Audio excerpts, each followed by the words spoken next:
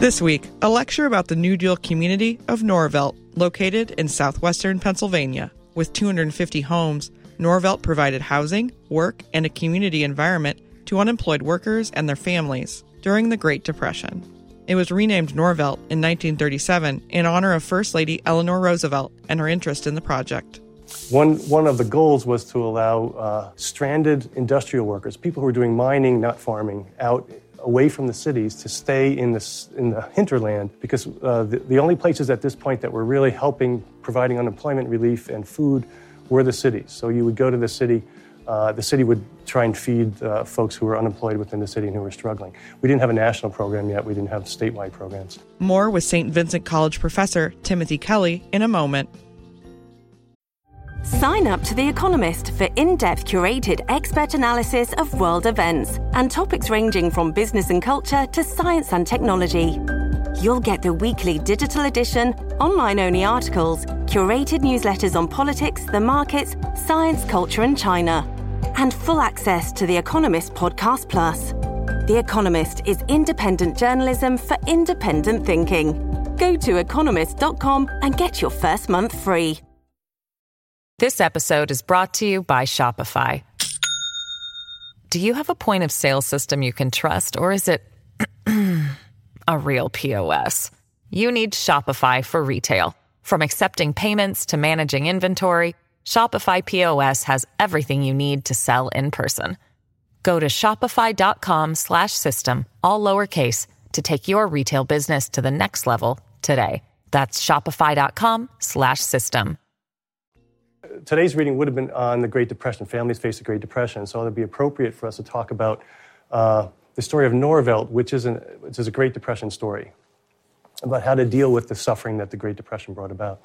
And I want to first talk a little bit about that suffering. So we can see that economic opportunity fell pretty dramatically. And this is a measure of U.S. gross domestic product. So does anybody know what that might mean? Gross domestic product? Have a sense, Dan? That would be products in the U.S. in general, not imports or exports, just products in the U.S. And not just physical products, but all economic activity. So it's an attempt to measure all of the economic activity that's happening in the economy. And so, and of course, it won't catch everything, but it catches a lot of it, and it's good to compare across time. And you can see that in 1929, we're over $100 billion in gross domestic product, but that started to fall pretty dramatically, so that by 1930, we're below 100 million. By 1931, we're below 80 million. By 1932, we're below 60 million, and we're right about in the 50s. So we're probably cut in half, the gross domestic product, which means the economy shrank by half, which is a terribly difficult thing. Come on in. No, you're good. So what does that mean, though, for people, ordinary people? Well, unemployment rose pretty dramatically. Well, I think I have a pointer here that I can use. So you can see, I don't have a pointer, laser pointer. You can see that in 1929, the unemployment rate was 3.2%, and that's pretty low. That's almost full employment, we would say. But by 1930, it had more than doubled to 8.7%.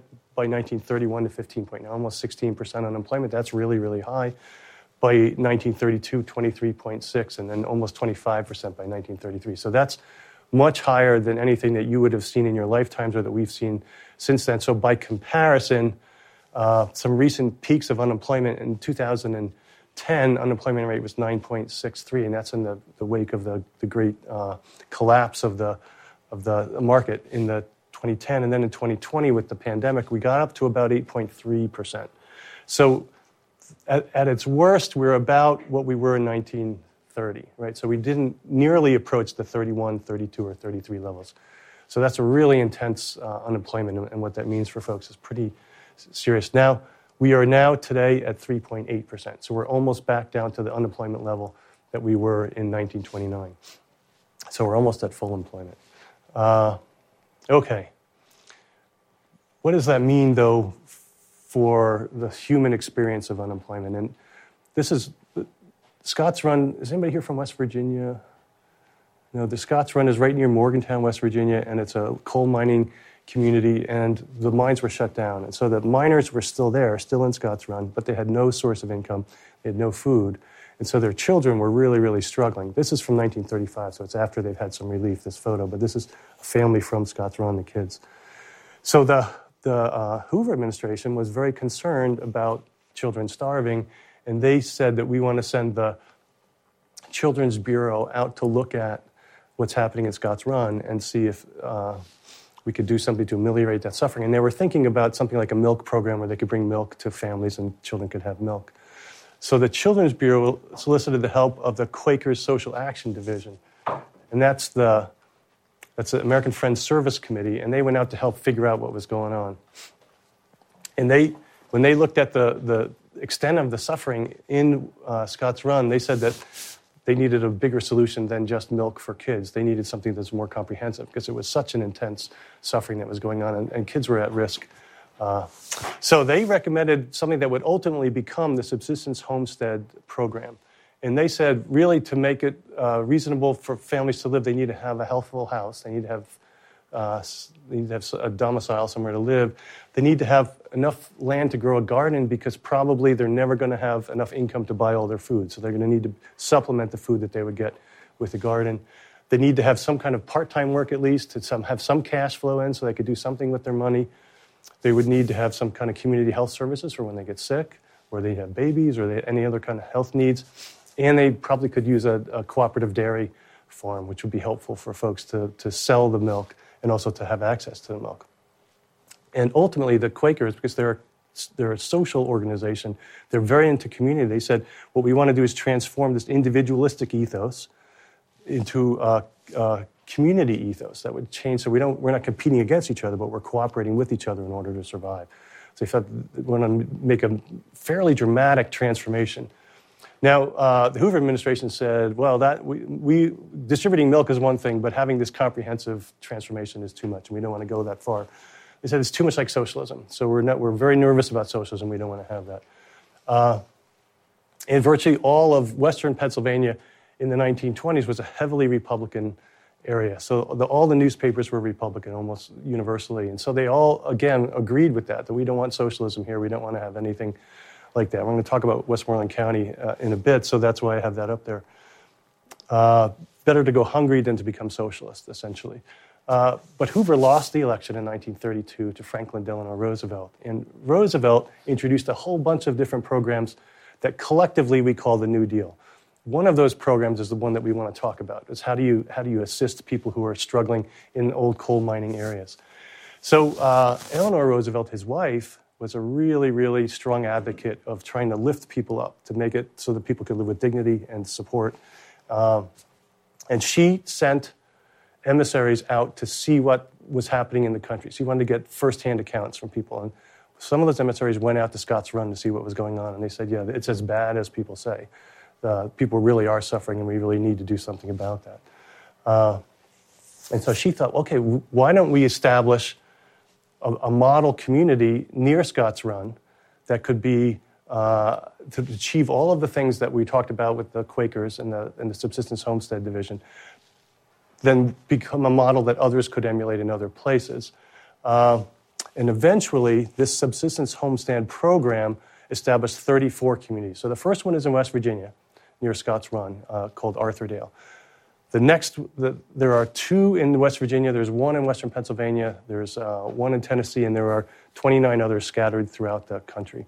Norvelt, which is one we'll talk about here in Western Pennsylvania, turned out to be the largest one, so about 250 houses in the community. 4 of those subsistence homestead communities were aimed at helping out-of-work miners. So this was, we know, a big coal mining region. And so one of the goals was to allow stranded industrial workers, people who were doing mining, not farming, out away from the cities to stay in the hinterland, because the only places at this point that were really providing unemployment relief and food were the cities. So you would go to the city would try and feed folks who were unemployed within the city and who were struggling. We didn't have a national program yet. We didn't have statewide programs. But you don't want everybody coming in from the rural areas into the city because it would overwhelm the system. And the systems were already overwhelmed. So this was a really bad situation. So if we could develop these communities, these satellite communities out in the rural areas that would keep the coal miners in western Pennsylvania and West Virginia and Tennessee, then they wouldn't be coming into the cities. Then they could allow themselves to succeed. We could make it possible for them to live with dignity and to live healthful and secure lives. So Arthurdale was the first. And I want to invite you to look at this image. And this is the Arthurdale. This is a house that was built in the Arthurdale community. What strikes you about this house, or anything from that image that you want to observe or make note of? Does it look huge? Is it a mansion? Remember we looked at the steelworkers' homes and the superintendent's homes in Homestead, Pennsylvania? Which one is it more like, do you think? John? It looks like, a pretty average home, I guess, for the time.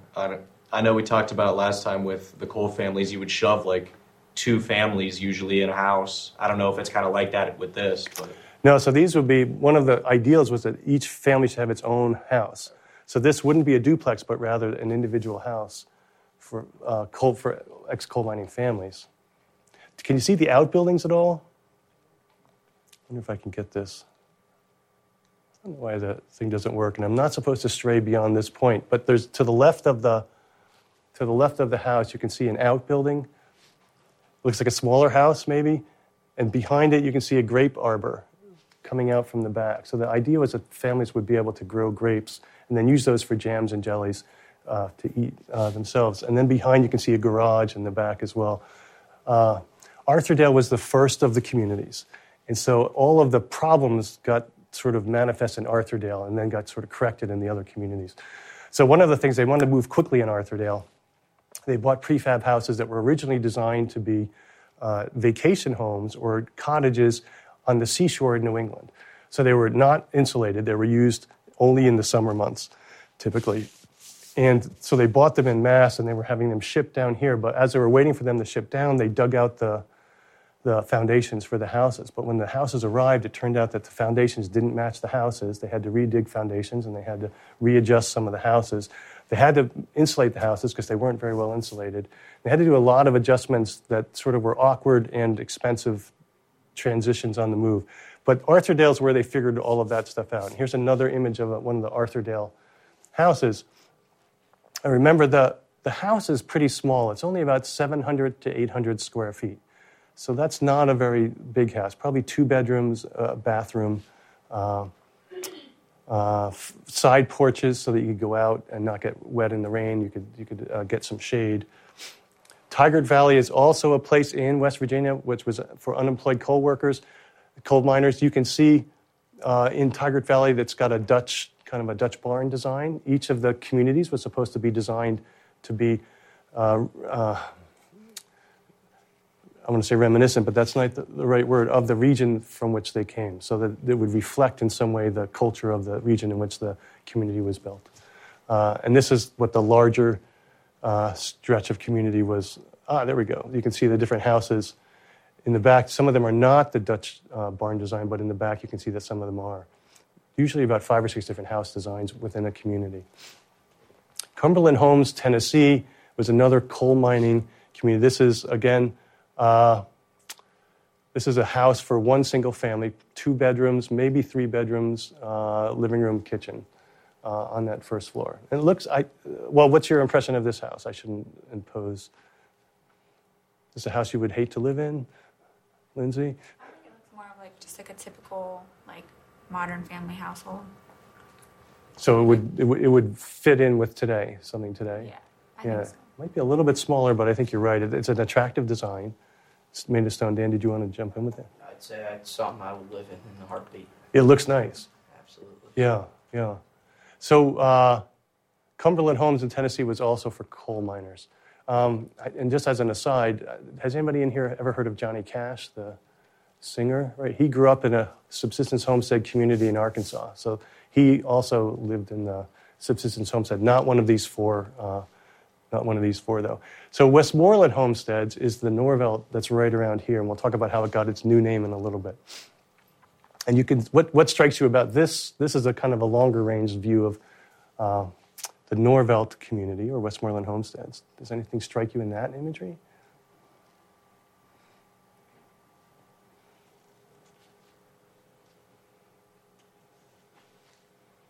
I will point you first here to the Resettlement Administration, it says here. The New Deal had a whole bunch of different organizations, and they kept reshuffling them. So the Subsistence Homestead Division became part of the Resettlement Administration.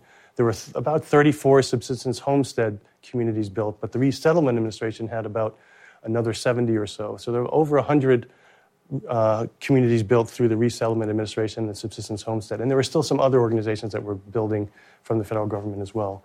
All right, I'm going to point you at things that might not seem very meaningful. What is this thing right here? It's a telephone pole. Looks like a telephone pole, so probably that means that they had, I'm sorry? Power. So it could be electrical lines, and they also had phones. They had phones and electricity. So that's a big deal, because the patch communities they were coming from often didn't have those things. Anything else about the houses or about the neighborhood? Does it look attractive to you? Does it feel like, yeah? I live there. You would live there? Dan's going to live in Cumberland, but you're going to live here in Western Pennsylvania? Yeah, all right. Okay, so why Westmoreland County? Why did they build a community? Why did they choose? And this is not very far from St. Vincent campus, about 5 miles from our campus. Why did they choose to build here? Part of it was that there was a great need in Western Pennsylvania. So you could see that bituminous coal production in about the World War I era was about 35 million tons in Fayette County, and then about 30 in Westmoreland County. But by 1932, they were down to a third of that. So they had really, the coal production had declined very, very dramatically in this period of time. And so these coal miners were out of work. At one point, there were 500,000 coal miners in America, and it was down to about 200,000 actively working during the Great Depression. So there was a real concern about people being out of work. In Westmoreland County, in 1933, so that was the peak of the unemployment that we saw in the last graph, 52% of people were fully employed, 21% were underemployed, we'll talk about that in a second, and about 27% were unemployed entirely. So it's even higher in Westmoreland County than it was in the nation as a whole.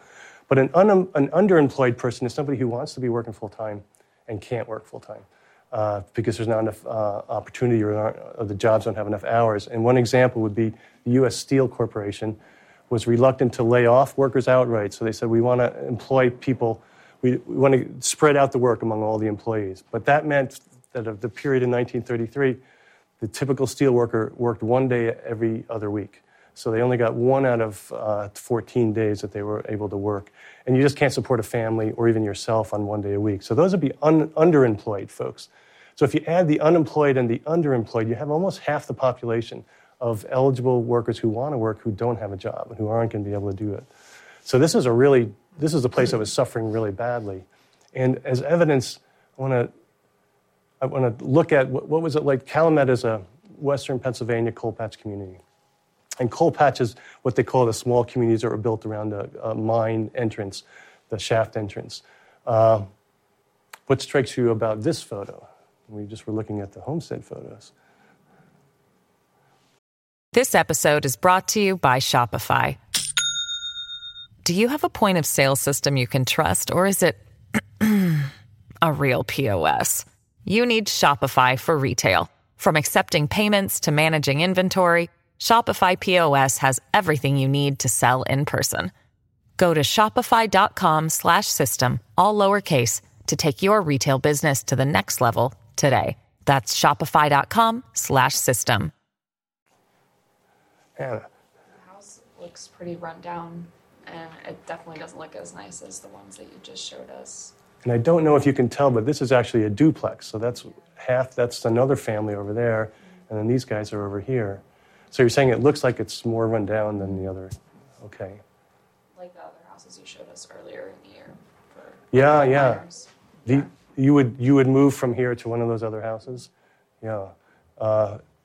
And this is a house where people actually still are able to stay within their home, and a lot of times the miners were evicted from their homes once the mine shut down. I think this is the backyard of the house. You can see on the wash tub hanging up on the wall over here. You can see that there's an attempt to have a garden. Whoops, I lost my Anyway, there's a garden. As we look in between the two, you can see there's a garden with some tomato plants, I think, growing. And then on the right is mostly flowers. Folks from Calumet would be eligible to come to Norvelt. So these are folks who might be willing to move, or certainly be willing to move, and they might try and get into Norvelt. This is a coke oven. We talked about coke ovens a little bit before, but the coke oven, the steel mills want a source of fuel that burns at a high temperature and at a relatively even temperature for making steel. The coal that comes out of the mines, particularly the bituminous coal that comes out of the mines, has a lot of impurities in it, and it has an uneven. The temperature will spike and it'll come down and it'll spike. And so what the coal companies would do is they would turn the coal into coke, and then the coke is what the steel mills would use for the fuel. In order to do that, they would put the coal into this coke oven, and they would brick up the front of they would close that entire hole with brick, and then they would cook it for a couple of days in there, and then the impurities would come out through a hole in the roof, through a chimney, and then at the end of a couple of days, they'd break down this brick, and then they would be able to pull out the coke, and then they would put the coke on the trains that would then go to the steel mills. But the coke ovens were idled because the mines were idled, and so there was nobody really working, and these coke ovens were empty, so people who didn't have homes were moving into the coke ovens. So we had people living in the coke ovens, and you can see this woman is somebody who was living in the coke oven at that time. And it was really hard for people who didn't have homes to find places. We also saw people living in caves in western Pennsylvania, or living outside in tents. It was a great struggle. There were a lot of unemployed and a lot of homeless people in western Pennsylvania. Okay, here's a typical western Pennsylvania coal mining family. How many children?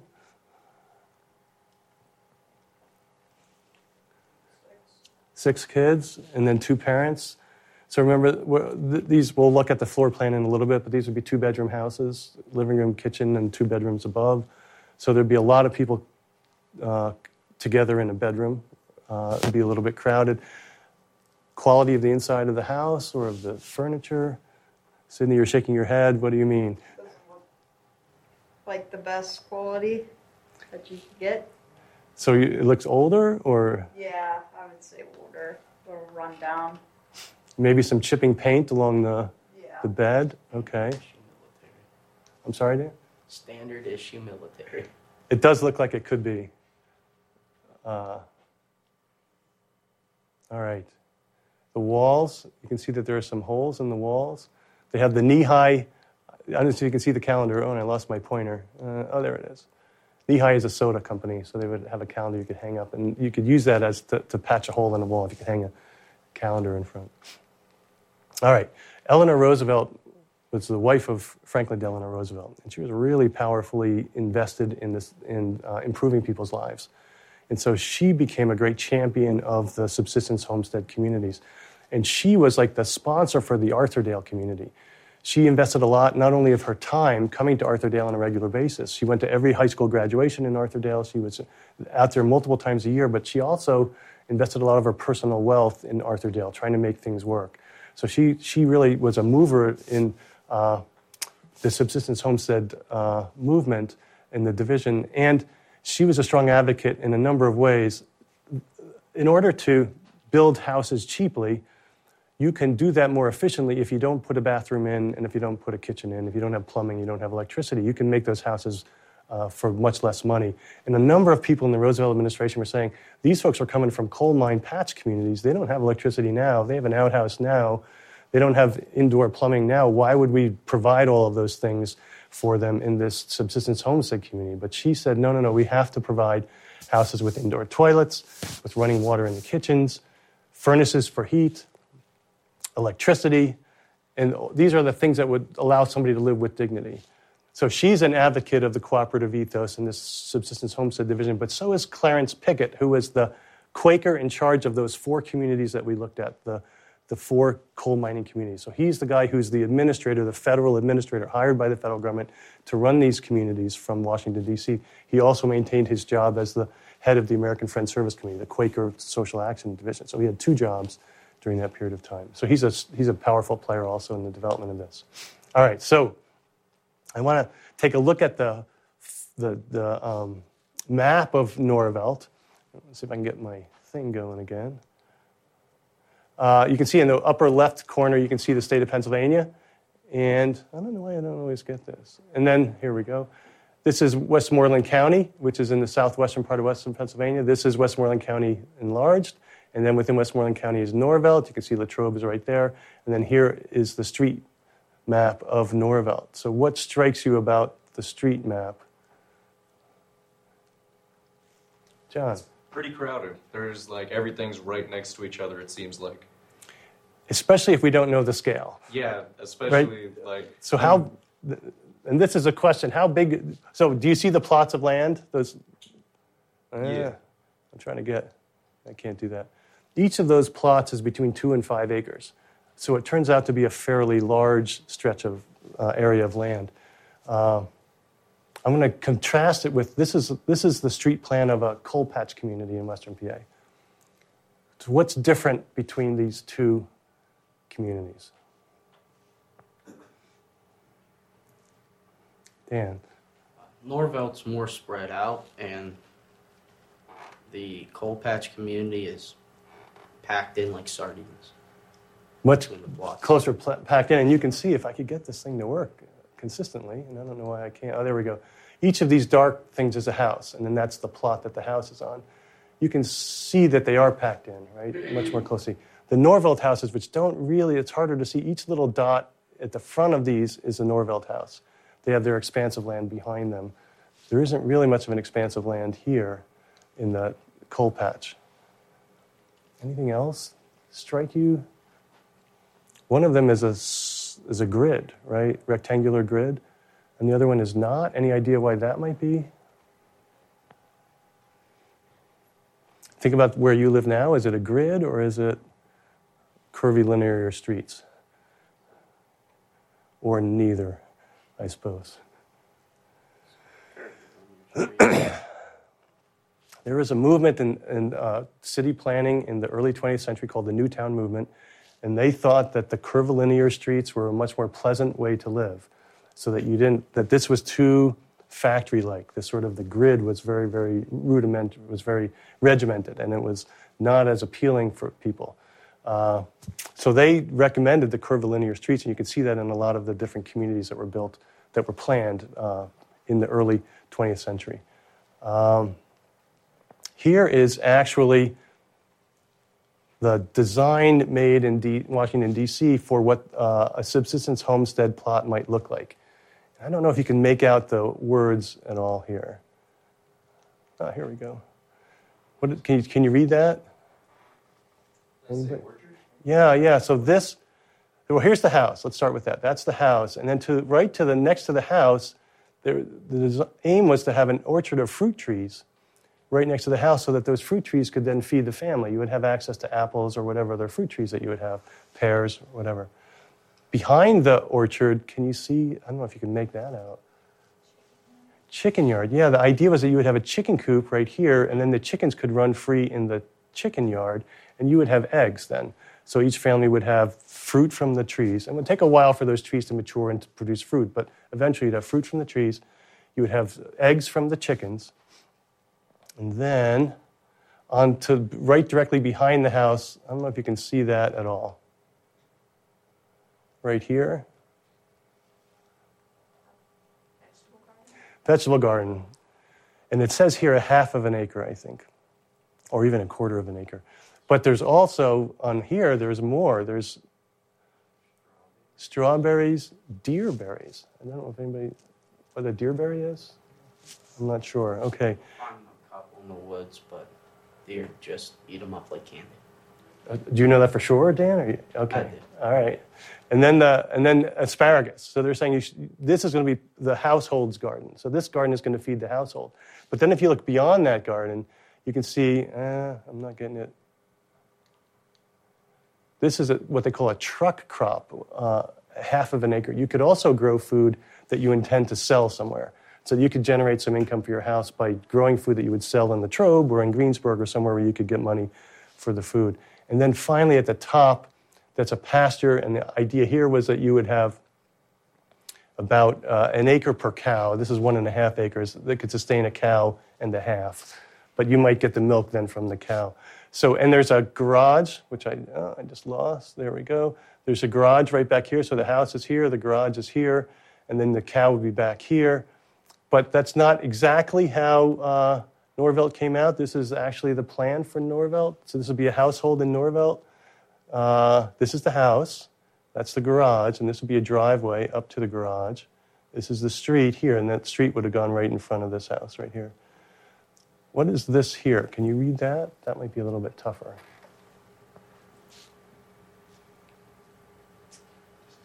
We need front row people with good eyes who can read that.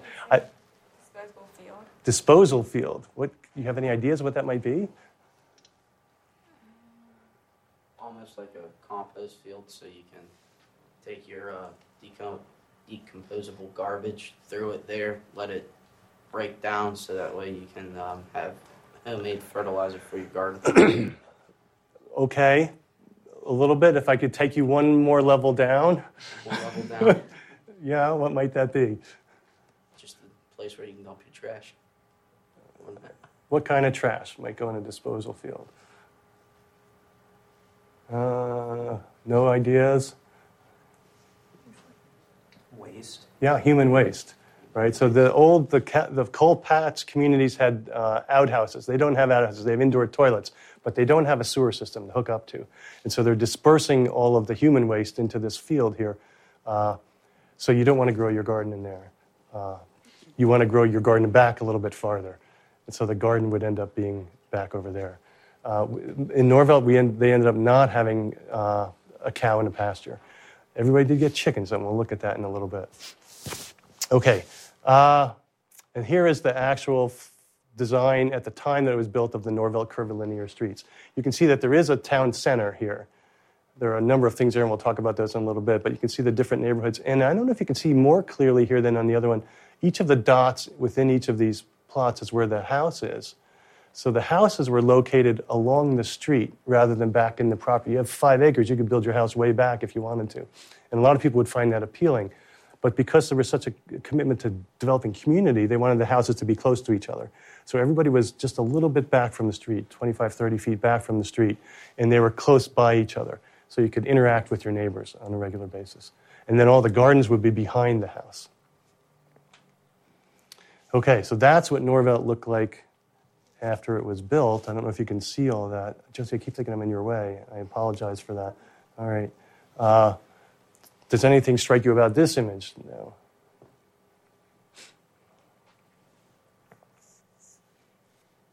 Lindsay? I was going to say, like, all the houses look the same. They're very similar.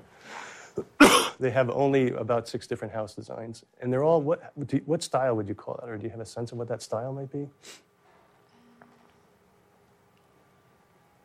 It just looks like a typical, like, family home, I guess. I guess that's what I would call it. I don't know. A family home? Yeah. Okay, that seems fair, because that's certainly what they were. In order to get into Norvelt, you had to have kids. There had to be a couple with children in order to get into Norvelt. Most people look at that and say it looks like a Cape Cod design. But the architect who is from Greensburg, who designed these houses, said they were a Pennsylvania farmhouse style. But they seem more like, to me, they seem more like a Cape Cod design, with this one exception, which I think is really curious, and I'm not 100% sure why, but you can see here on this house and here on this house, there's no front door. There's no door on the front of the house. So the doors are on the sides of the houses. This one seems to have a door. So I think it's 4 out of the 6 designs didn't have a front door. It didn't have a door on the front facade of the house. I'm going to bet that the houses that you grew up in have doors on the front, right? So that if you're standing in the street and you're looking at your house, you can see a door in the front. That's, almost standard for housing, but this was a different design. And I'm not sure why. I tried to figure out why that was. I know for other communities, some commentators have said the struggles of the Great Depression were so enormous that they were insulating the family against the street, which represented the public life and represented the struggles. But you would go out your side door and you would see your neighbor, and that would give you a kind of a sense of community as opposed to the front door. I don't know if that's persuasive or not, but that's the only explanation that I could see for wanting to build a house that way. Because whenever you see a Cape Cod design, you see a front door somewhere on the front of the house, but not in Norvelt. Again, you do have the wires for electricity and for phones. Where are the kids walking in the middle of the street, right? So it must be a relatively unbusy area. That's where they're okay. In order to develop that community that was really important to the Quakers and therefore the people of Norvelt, they had a whole bunch of communal activities that you could do. And they tried to do everything, all of the building on their own premises. So the people who were going to live in the house, the future residents, actually built the houses under the supervision of skilled carpenters and builders. And they also built the furniture that would go in the house. So the kitchen tables were being built in the carpentry shop. And also, I don't know if you can see, but there on the side, there would be the shutters were built in the carpentry shop as well. And so people who were going to be residents of Norvelt got to do the work on their homes and got paid for it. And a wage was a really important thing at that time, so this was a really big deal. And they had to have gardens, and the gardens had to be at least 1 acre. So the idea was you were going to commit to doing serious gardening. I don't know, is anybody here a gardener? A little bit? An acre garden would be big? That's pretty large. My grandparents have whenever we go to Virginia, they have an acre garden. It's huge, and it's a lot of work. It's a lot of work, I would think, right? And they don't have a lot of mechanized tools to help them here. So one of the things we discovered in our oral interviews of residents of Norvelt who grew up there as kids was that they were assigned a couple hours of garden chores every day. When they come home from school, they'd have to go out and they'd have to get the bugs off the leaves, and they would have to try and keep the gardens going, and they hated it by and large. They said these were terrible, terrible things. And we'll see at the end when Norvelt when the houses were sold, the federal government sold them to the residents, which doesn't happen until after World War II. People abandoned their gardens pretty quickly, or it shrank them down very dramatically. There also was a cooperative poultry enterprise, so that they would have all of these chickens living in the Norvelt area, on this farm in Norvelt, and they would try and sell those eggs then, and then the revenue from the eggs would come back into the cooperative community and would give the people who worked on the farms a wage. They would have a job, and would also generate profits that would go back into the community that could be then used to invest in other parts of the community. But every house also had 50 chickens. So it wasn't like they were hurting for eggs themselves, so they really did want this to sell the eggs somewhere. And the biggest consumer of the eggs was the Civilian Conservation Corps. I don't know if anybody's heard of the CCC, which worked in the Laurel Highlands here to build trails and to repair trails for people to enjoy.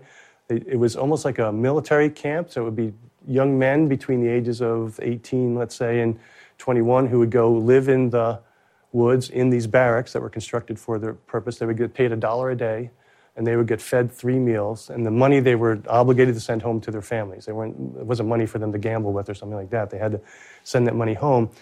But the Norvelt eggs were used to feed those folks in the Civilian Conservation Corps up around here. And there was a dairy and beef cattle farm, and there was pigs grown in Norvelt, again, by this cooperative enterprise, the goal of which was to raise money for the community. This is the co-op store, which by today's standards might look a little bit small.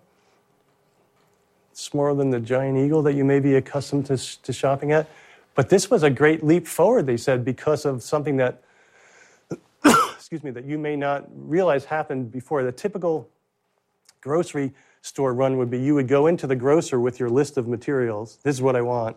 You'd hand it to the grocer who's behind a counter, and the grocer would go around and fill a basket with all this stuff, and then hand you the basket. And then you would either say, I can pay you for it, or can I put this on my tab, and I'll pay you at some day for it. But this new idea of the supermarket was that you were actually going to be able to peruse the shelves yourself and pick out your own loaf of bread and say, this is the loaf that I want to buy, or here's the can that I want to get, rather than just give the list to the worker behind the counter. They thought that this was going to attract a lot of people from Greensburg and other places who might drive out to the co-op store to buy the food. It turned out not to be the case. And because they were paying a living wage to the people who worked in the co-op store, and because they had some upfront costs in building these things, the prices were a little bit higher in the co-op store than they would have been at the neighboring farm for materials or food and from other grocery stores. And so they were always trying to get the Norvelt residents to come and buy from the co-op store. but the residents could save money by going elsewhere. And so there was always this tension between trying to, in some ways, cajole and in other ways compel residents to come to the co-op store so that everybody could flourish within the community. Never quite worked out. One of the elements of the subsistence homestead community was you'd have those gardens and you would feed much of your family from the gardens, but there was a hope that you could have a factory in the community as well, and that people could work at least part-time in the factory, and by doing that, they would have some cash income, and they could use that cash income to then buy clothes or to do whatever. But it was really hard during the midst of the Great Depression to attract a factory to come set up shop here in Norvelt. They eventually got a garment factory to come in. And that garment factory, the federal government actually built the factory for the garment manufacturer, and then the garment manufacturer came in and ran the factory, had to pay prevailing wages, couldn't undercut the wages of the workers, so it was going to be helpful to the workers. That garment industry really finally took off as with the run-up to World War II, and they started needing uniforms for the military. The garment factory was able to produce a lot of those uniforms, and so Norvelt finally got underway. At one point, the garment industry was employing about 100 women. Women were working in the garment factory. 100 women from Norvelt. Norvelt had 250 homes, so it's fewer than half of the households provided somebody who could work in the garment industry, but it was there, and it was a going concern for a while. It did burn down later, and so the garment industry is gone. The factory is gone. They had a mothers club. So the idea was that the mothers would get together and they would interact with each other and they could raise money and they could work for good causes and help the local elementary school. They built an elementary school in Norvelt as well. And they had something called study groups. So this whole notion, remember the Quakers were really big on community and social interaction. But that's not the American ethos. It's much more individualistic. And so they had to try and persuade people. Here are the virtues of community interaction. Here's why. And so they had these study groups set up that would meet in each neighborhood would have somebody who would host the study group, and they would meet in the homes, and they would read something and talk about it in the group. And the idea of transforming culture to be more communal rather than individualistic. They also had community loom, and so they would teach people who were interested in to weave. If they wanted to weave coverlets or they wanted to weave blankets or whatever for their home, they could do so in the Norvelt community loom. They had an annual fair, and at the fair, people would do group singing. So all these activities are trying to bring people together. You can see an image of them singing at the at the community fair. This was maybe the most popular club. This was the drama club. So this is the time before television. So, and there's no movie theater in Norvelt. You'd have to drive quite a ways to get to a movie theater. But this group of residents would get together and they'd put on plays for each other. So that was very popular, both for people who wanted to go see the play, but also for the people who want to participate in it. It's a really active community organization. So you can see that there's a lot of stuff happening in Norvelt where they're trying to knit the community together so that there would be strong ethos of communal togetherness. And they put a nursery school in Norvelt, so for young kids who could get a leg up on education so they could get an advantage over others. The WPA the Work Progress Administration hired out-of-work artists. One artist lived in Norvelt, and those out-of-work artists were commissioned to do murals on federal buildings, which meant mostly post offices. So if you went into a post office, you could see a mural painted on the wall that would give you the history of that community. And in Norvelt, it didn't have very much of a history because it's only 3 or 4 years old or so. But they did the muralist did a mural of the community life in Norvelt. And this was the dairy lunch or a soda shop that was in the community center that was near the co-op store. So people could come in and get an ice cream cone and they could come in and get a soda. And so this was the mural on there. And some of it survives till today in Hoffer's Funeral Home, I believe. You can see this is the color version of that mural that suggests the kinds of elements that were prized in the Norvelt community, one of which was community baseball. Most local communities had a baseball team that competed against other local communities, and Norvelt was no exception. And that was a way to provide identity. I think almost in a way that today in Western Pennsylvania, the high school football team kind of provides a community identity. I don't know, maybe that's a stretch coming from Latrobe. I don't think we have a long tradition here of successful high school football, but at any rate, it was a way for the community to gather around and cheer on their team. And so most coal patch communities had them. In fact, the coal companies would recruit really good baseball players to represent their team in the league competition, and those people would often be given above-ground jobs so that they could be at their best for the baseball games. The community, it was a really important thing for communities to be successful in baseball. And the H on this man's sweater is for Hearst High School, which was a local high school where Norvelt folks would end up going to high school. Oops, I went too fast. There was a cooperative association that was run by the residents themselves. So they were the board for the cooperative association. You could see them in a meeting right here.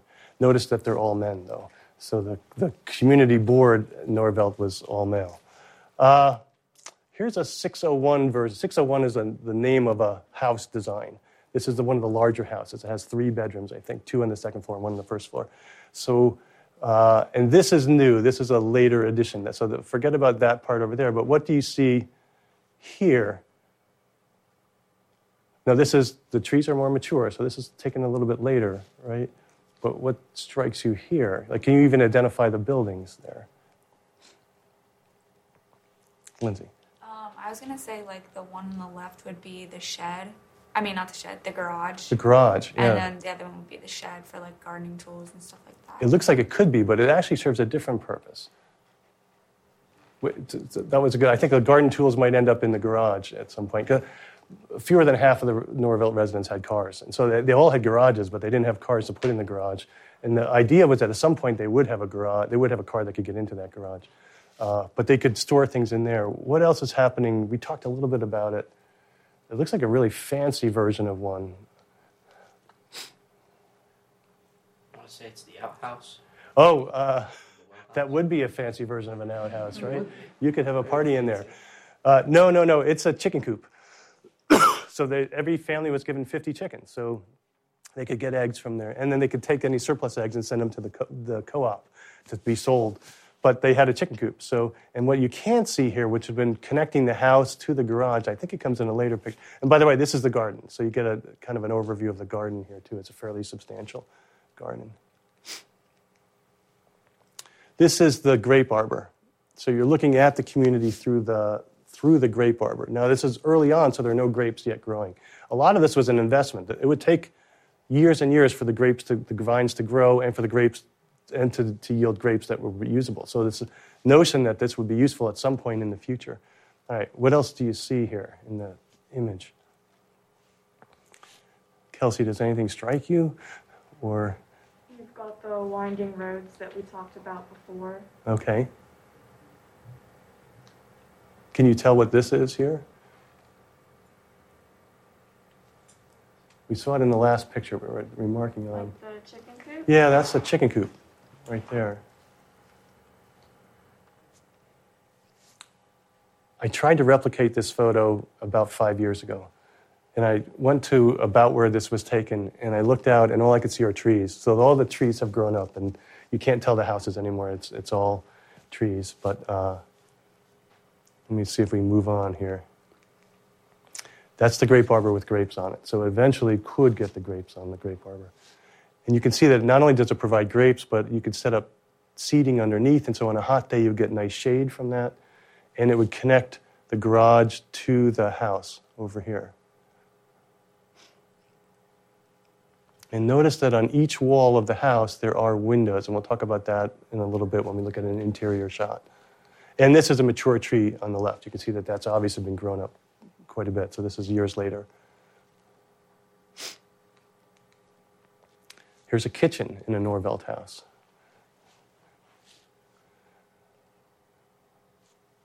What do you observe in that kitchen?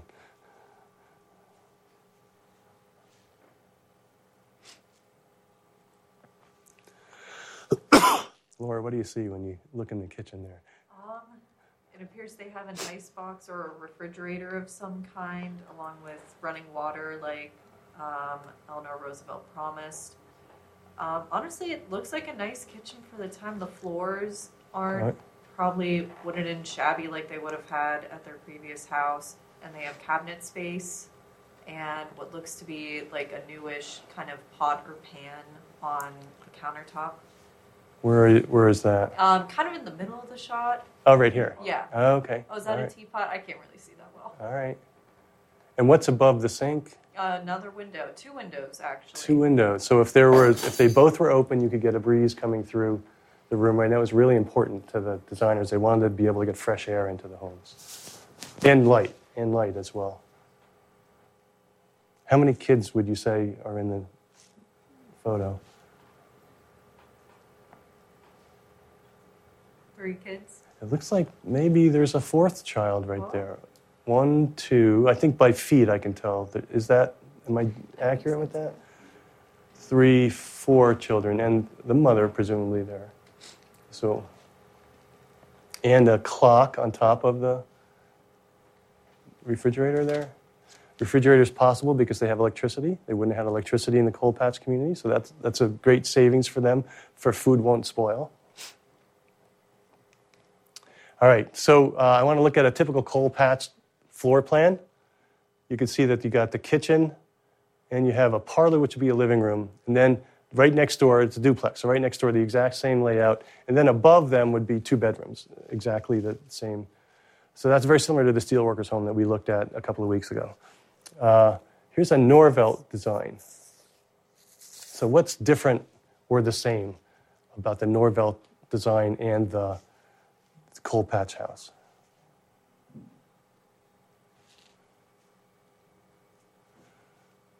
One thing might jump out at you, John. I was just going to say, like, if we're talking like similarities, you still have the living room and the kitchen. Like, they look kind of relatively the same size for the pictures.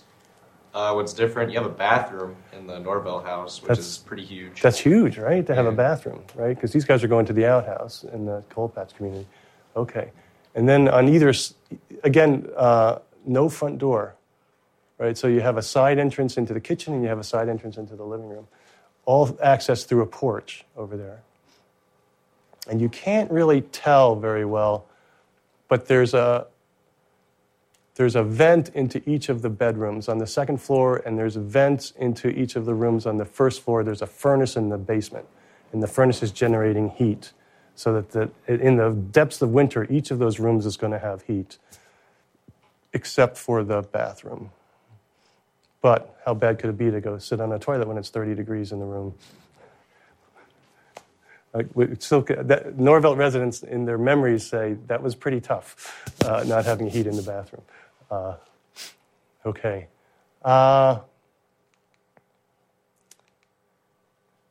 In 1940, the federal government did a health survey of coal mining communities.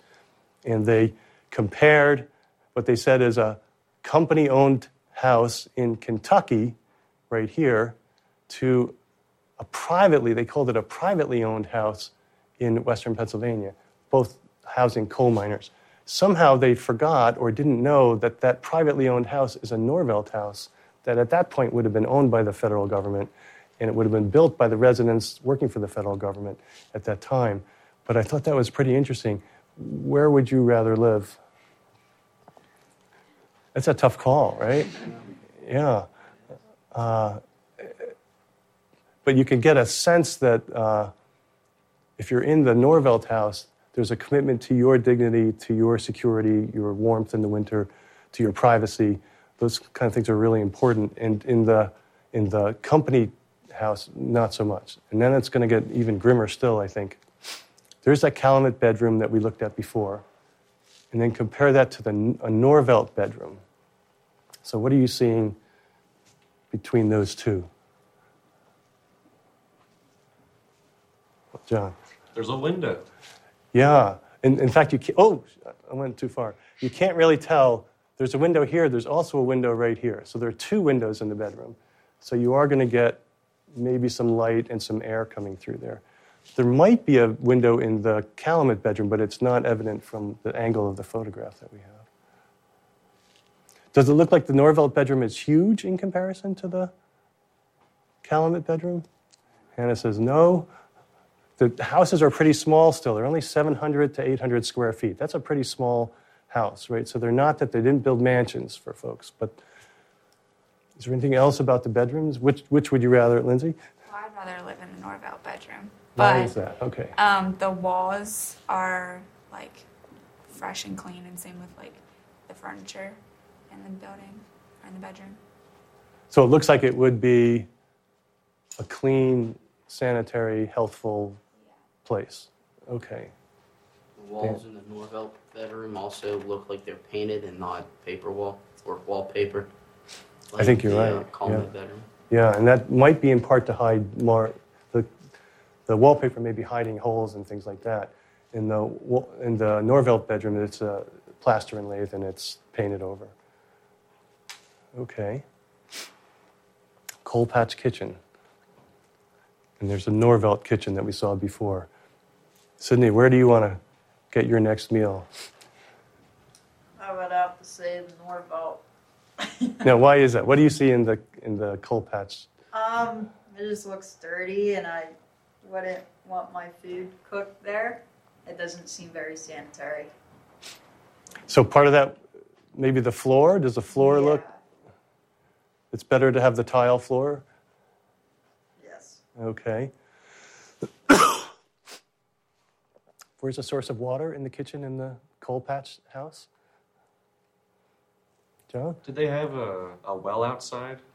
Probably would have had a pump outside, right, to a well, and they would have brought the water in buckets to use on the stove.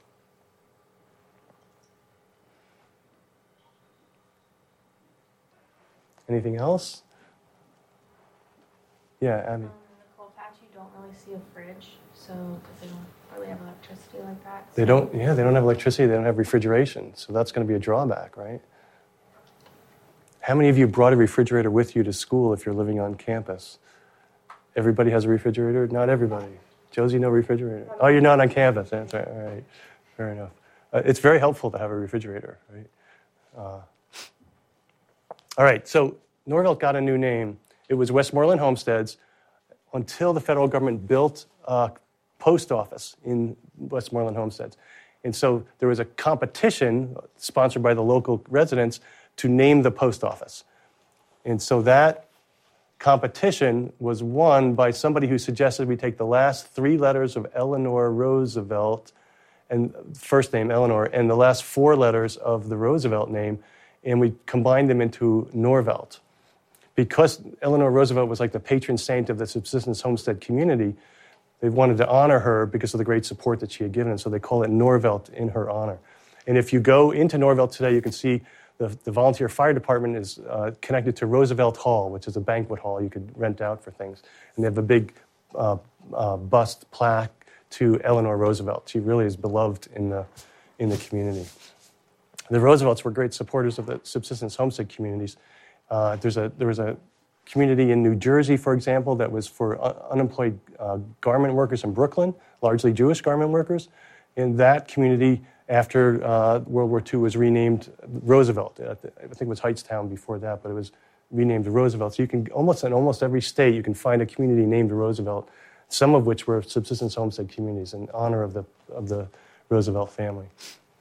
Okay, so was Norvelt successful? That's a big question, right? Did it succeed? And I think the answer is mostly yes, because residents did live in security and relative comfort. You saw the comparison between the coal patch community and the Norvelt house. They did form strong bonds with each other. They were connected to each other in very powerful ways. And that these factors and the building of an elementary school within Norvelt and then the access to the local Mount Pleasant High School leveraged their children to go on to great professional successes. So the old-timer Norvelts tell you about their children who are doctors and lawyers and who are living perhaps in other places, but they're certainly successful.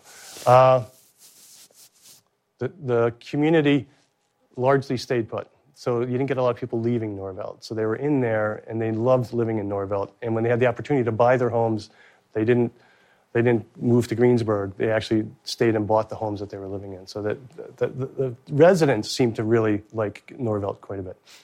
And at its peak, the factory in Norvelt employed about 100 women. So there was success in there in supporting families. And the houses and the community of Norvelt remains, even though the co-op store, the dairy barn, the poultry operation, those have all gone away. They did not last. But the houses have lasted. I don't know if anybody's driven through the Norvelt area. You could see those houses are still there. Often they've been expanded. Almost all of them have been tripled in size or something like that. But you can see the sort of the core of the old Norvelt design in a lot of those houses. People really like living there. But, and then here's the kind of the other side, some limitations and concerns. Residents never moved as fully into the community as the Quakers had hoped that they would. And so that individualism really permeated the community. So the community, the residents had agitated throughout the entire time. The homes were built in like 1934, 1935. They wanted to buy those homes. They didn't want to be part of a cooperative. They wanted to have individual home ownership. And when the federal government in 1946 said we want to get out of the home business, we don't want to be landlords, we don't want to run these communities anymore, we want to unload all of these subsistence homestead communities. They proposed to the people of Norvelt that they form a cooperative association that would own all the homes and that people could buy individual shares. So you would buy a share of the Norvelt community that would allow you to live in a particular house. And the people rejected it. The residents rejected it out of hand. They said, no, we want to buy our individual home. And so that's what they did in 1946, 47. They bought their homes. And almost every single home went to the resident. They wanted to stay in Norvelt, and they wanted to own their homes. We just talked about that. Okay. The co-op store never really made it. I mean, it was always on the verge of profitability and never really kind of made it there. Even though the residents were exhorted to buy from the co-op store because it would help the community, they were in pretty desperate straits for the most part, so they went with wherever they could get the food the cheapest, and that's where they bought their food. And so that notion that you would make that deeper sacrifice for the community to buy in the co-op store so that people could earn a wage in the co-op store that would help them support their family, it never prevailed as much as it was attempted to. They tried to get a healthcare co-op going. There were 250 families in Norvelt. The most they could ever get to join, I think it was $1 a month to join, and then all of your medical was covered. The most they could ever get was about 60 to 63 families joining the co-op, and it wasn't enough to sustain it over the long haul. The doctors loved it because they got paid. They always got paid when they went out and did stuff. But it never made it. It really needed 200 or more people to belong, and they couldn't get that threshold, so that the healthcare never sort of made it. Gardening turns out to be really hard work for those of you who have a garden or who have relatives who have a garden, and so to maintain a 1-acre garden is really hard. So once people bought their homes, they stopped gardening by and large, or shrank the garden very, very dramatically, and bought their food at stores.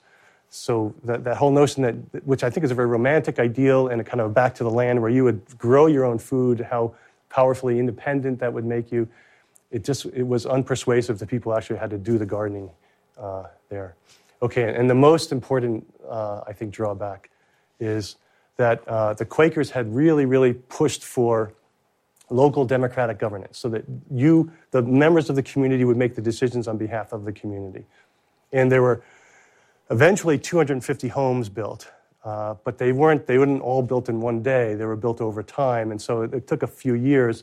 And when the original residents moved in, they got together and they said, we don't want to admit any African-American families into our community. We want it to remain an all-white community.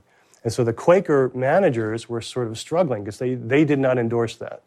But they were really committed to this local control idea that the community would make a decision about who would live there and who wouldn't live there. So they allowed that to go forward and said, we're going to exclude African-Americans. But one African-American family said, no, that's not right. And they wrote to the Roosevelts and said, we need to be admitted to this. You can't exclude us on the basis of race. And so that one African-American family was admitted to the community of Roosevelt. Their name was White, ironically. Those were the whites who moved in there. Norvelt was built in the mid-1930s. We are now almost 100 years later. That is the only African-American family ever to live in Norvelt. So no other African-American family has moved in, and they have long gone. They're gone now. So it remained a largely segregated community, and I think that's a big drawback for a federally sponsored community to maintain racial segregation is an issue. Okay, finally, these two folks, this is Lois Wyant and then this is Earl Seville, grew up in Norvelt in the 1930s, and they spearheaded the movement to get a Norvelt historical marker established for the town so that it's on the map of official Norvelt communities. And you can see, you can't see it, they're beaming. They're very happy in this image. because they love Norvelt and they want to keep it going. That community spirit survives. That sense of commitment to Norvelt still persists over time. And so in many ways, that's a success, even though it's built on a foundation of racial segregation. Okay, that's the end of the presentation. Do we have any comments or questions?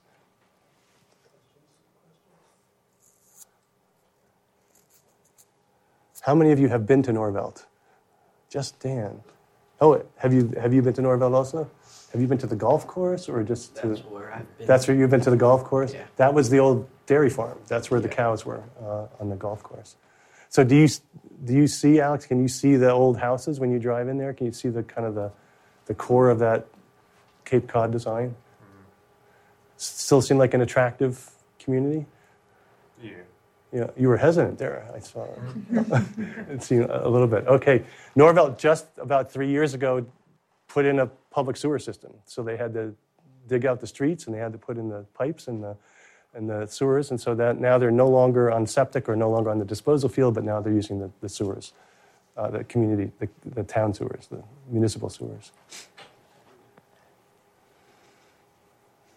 Yeah, Lindsay. I guess, how we talked about, the houses being, more, they got added onto. So, are they still, family homes today? Or Yeah. are they more so, maybe, retirement homes? I don't know, No, an interesting thing happened there. Remember, everybody had 2 to 5 acres. So as the children grew in the families and came into adulthood, their parents had this huge plot of land.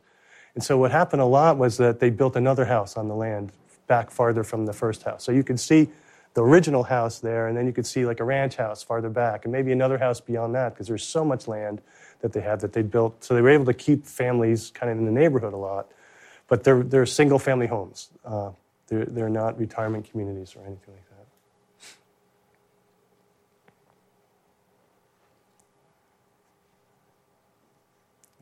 Would you rather live in a coal patch community or in a subsistence homestead community? This is a big debate now because remember that building that Norvelt community sounded like socialism to a lot of people. And so there's a lot of resistance to it. But there were 250 homes. There were well over 1,000 families who tried to get into those homes. It was very high demand. So even though all of the local papers were saying this is a terrible thing, this is socialism, we shouldn't do this, the people who were struggling really, really wanted to participate in Norvelt.